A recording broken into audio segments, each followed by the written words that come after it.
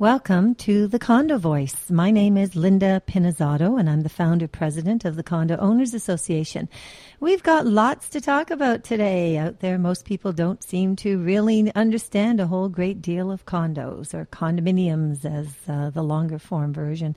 You know, it's interesting. Every time you turn around, you open up the newspaper, what do you see? They're talking about condos. They're talking about building another condo, and also the amount of condominium owners there are across the province.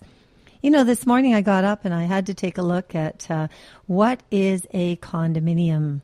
I decided to go into Wikipedia because, you know, Wikipedia knows everything. That's what we do. We check into Wikipedia and then we can find out exactly what things are and what they mean and all the different information about them. So now, are you ready? You have to brace yourself for this one. Wikipedia says a condominium is a form of housing tenure and other real property where a part of a specified part of a piece of real estate, usually of an apartment house, is individually owned while use of and access to common facilities in the piece, such as hallways, heating system, elevator, exterior areas, is executed under legal rights association with the individual ownership and controlled by the association of owners that jointly represent ownership of the whole piece. I don't know about all you, but I'm completely confused because I have no idea what I just finished reading. And I think that Wikipedia needs to come up with the times. You know, the first high-rise condo called the Horizon House was built by Minto back in Nepean, now Ottawa. It actually registered in 1967. So I got to say that when I read that explanation, I look back at possibly 1967. So mind you, we didn't have computers back then. We probably didn't have Wikipedia. But somewhere along the way, I think we need to update this.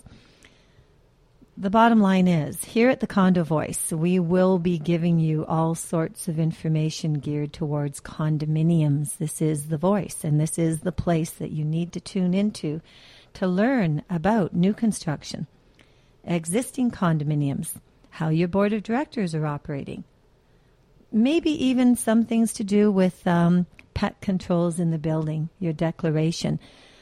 How come yesterday you went over to HomeSense and you bought a beautiful striped curtains? They looked fabulous. You put them up on your window, and now the board has come and told you you have to take them down.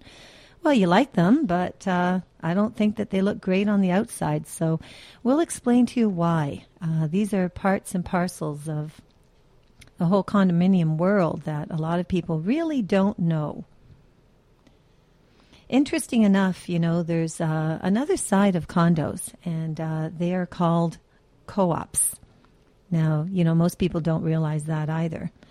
A condominium co-op is actually a shared ownership of owners. So you don't actually own a unit. You pretty much own an entire body of the entire building, and then a unit is delegated to you. So there's a whole other subject out there having to do with housing co-ops and how they came about, and you know what the differences are between the two, condominiums and co-ops. So if you're actually out there and you're paying attention to some of these things, you're going to really kind of be amazed at the differences between the two. I think getting back into condominiums, you know, if you're coming along, you're walking downtown Toronto, the entertainment district, everywhere you turn is going to be a condominium. Here in Mississauga, we have the same thing down right across from City Centre. The entire area is seeing one development after the other. Absolute Towers has done amazing. I mean, they've really created an identity for the city of Mississauga. And that's important. And interesting enough, I mean, when you're looking at styles of condominiums, you have a townhouse, you have a stacked townhouse. So what's that? What exactly is a stacked townhouse? Stacked townhouse is one townhouse on top of the other on top of the other. So you could have 2 stories, 6 stories high, and you've got 3 that are literally all on top of one another, but they're forming one building. So if you break it down, that's what that would be. And of course, you've got low-rise and high-rise condominiums. You know, nowadays, years ago, they used to build them at 10 stories. Now they're 20, 30, 50, 60 stories high. sometimes you can close your eyes and open them and take a look around you and think, okay, are you actually in Mississauga or are you in Dubai? Because the height is going higher and higher.